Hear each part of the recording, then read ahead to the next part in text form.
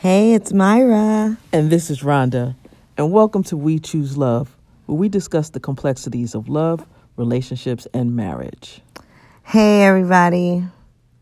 We are coming to you from the bedside, the actual bed. We're in bed together because I'm laying right next to my wife who just finished having surgery on her knee surgery.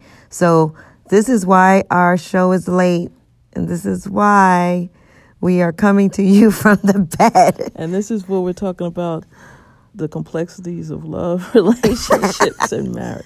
But you know what's really cool is that everyone at the hospital has treated us with such care and love and has been respecting our marriage, us as a couple, and, encouraged you to stay with me in the hospital. Yes, we have to say that was one of the best. Actually, you had your surgery, and it was like we were on vacation, a staycation, something that was, scary. Obviously, it's serious. But the nurses are right. They just said, do you want to spend the night? Were you planning on spending the night? Is your wife planning on spending the night? They, addressed me as such at all times. And they gave me this cot, and I just held up there with you, right next to you in the bed. And doctors talked to me directly, Right. You had more information than I did. Yeah, and asked me, what do I think about different things? And so I think just as a couple, for them to really acknowledge us in that way and treat us with that kind of respect was really, really nice and comforting. As a couple, we deserve that. Yes, we deserve that. Yes, and I've heard so many horror stories from other couples where, they haven't been allowed into the room with their partner, or maybe family didn't want them there, and they were dismissed. Right. And, we didn't experience that. So, yes, it was really nice to very share a good story. Yes. Yeah, to share a good story. But, babe, how are you, feeling? You had this knee replacement. Yeah. This has been, I first hurt my knee when I was playing basketball in college at USC.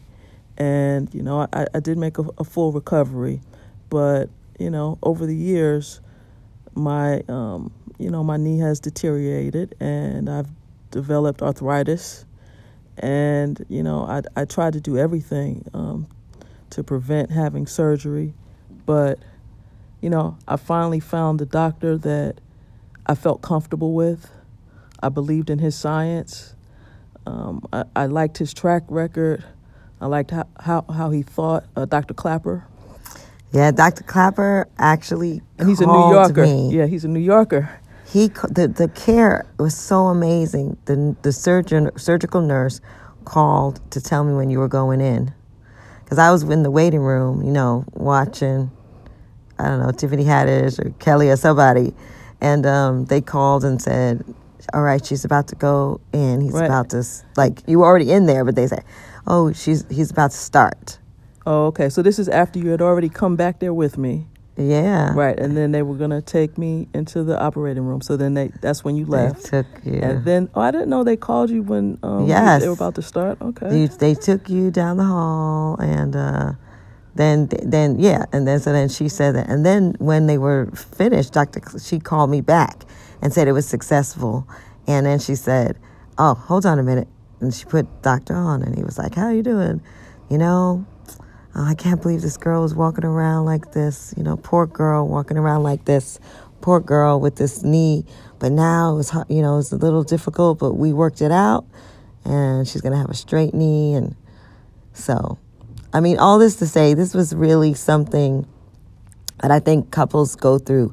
Couples go through if somebody's having surgery. There's a vulnerability there, right? Somebody could be sick.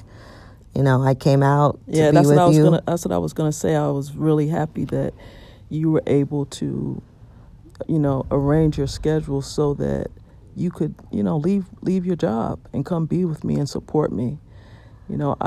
Initially I wasn't nervous or scared, but as it got closer, I started getting nervous, and having you here with me gave me a lot of confidence.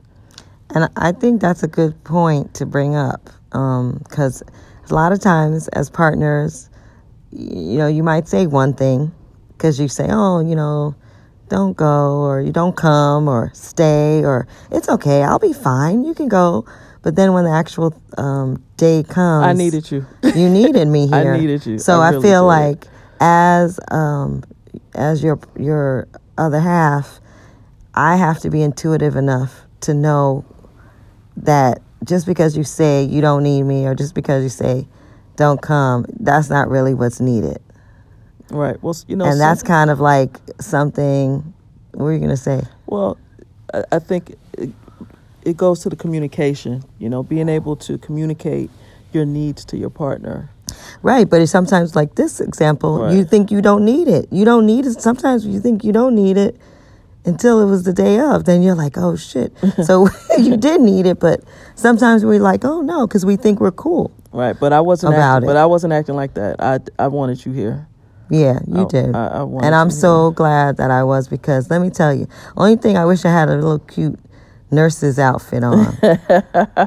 I might catch. It's not too late. It's not too late. It's not too late. But just serving and feeding and waiting on you and stuff is a beautiful thing. I think as in a relationship, this kind of intimacy, it's another level of intimacy, caring for your sick partner, and I think it's something that bonds you.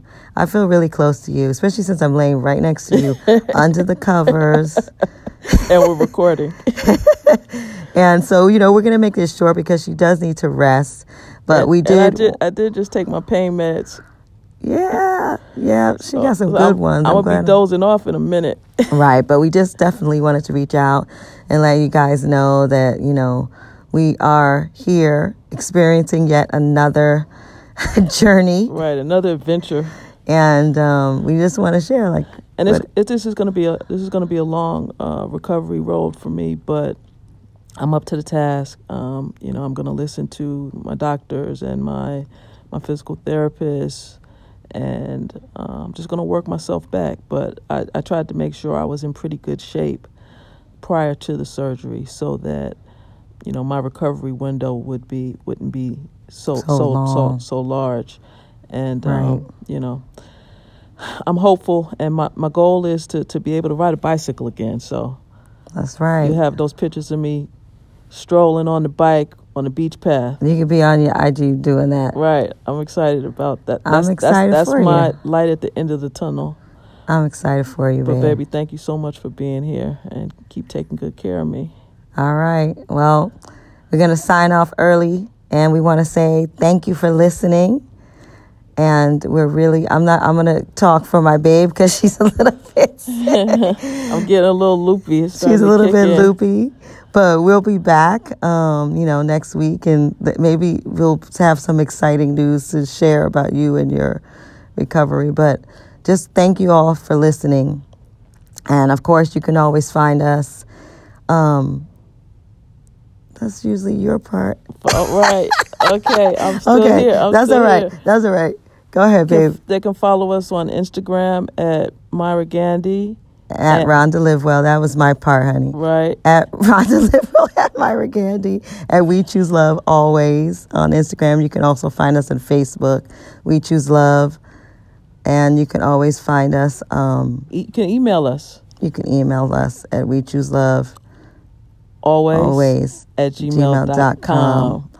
And, listen to us on iTunes and SoundCloud and Spotify and wherever you get your podcasts. We really appreciate it. We know this is like a crazy sounding show, but it's real life, people. Right, real life. So thank you for listening. Keep it loving. And remember to always choose love.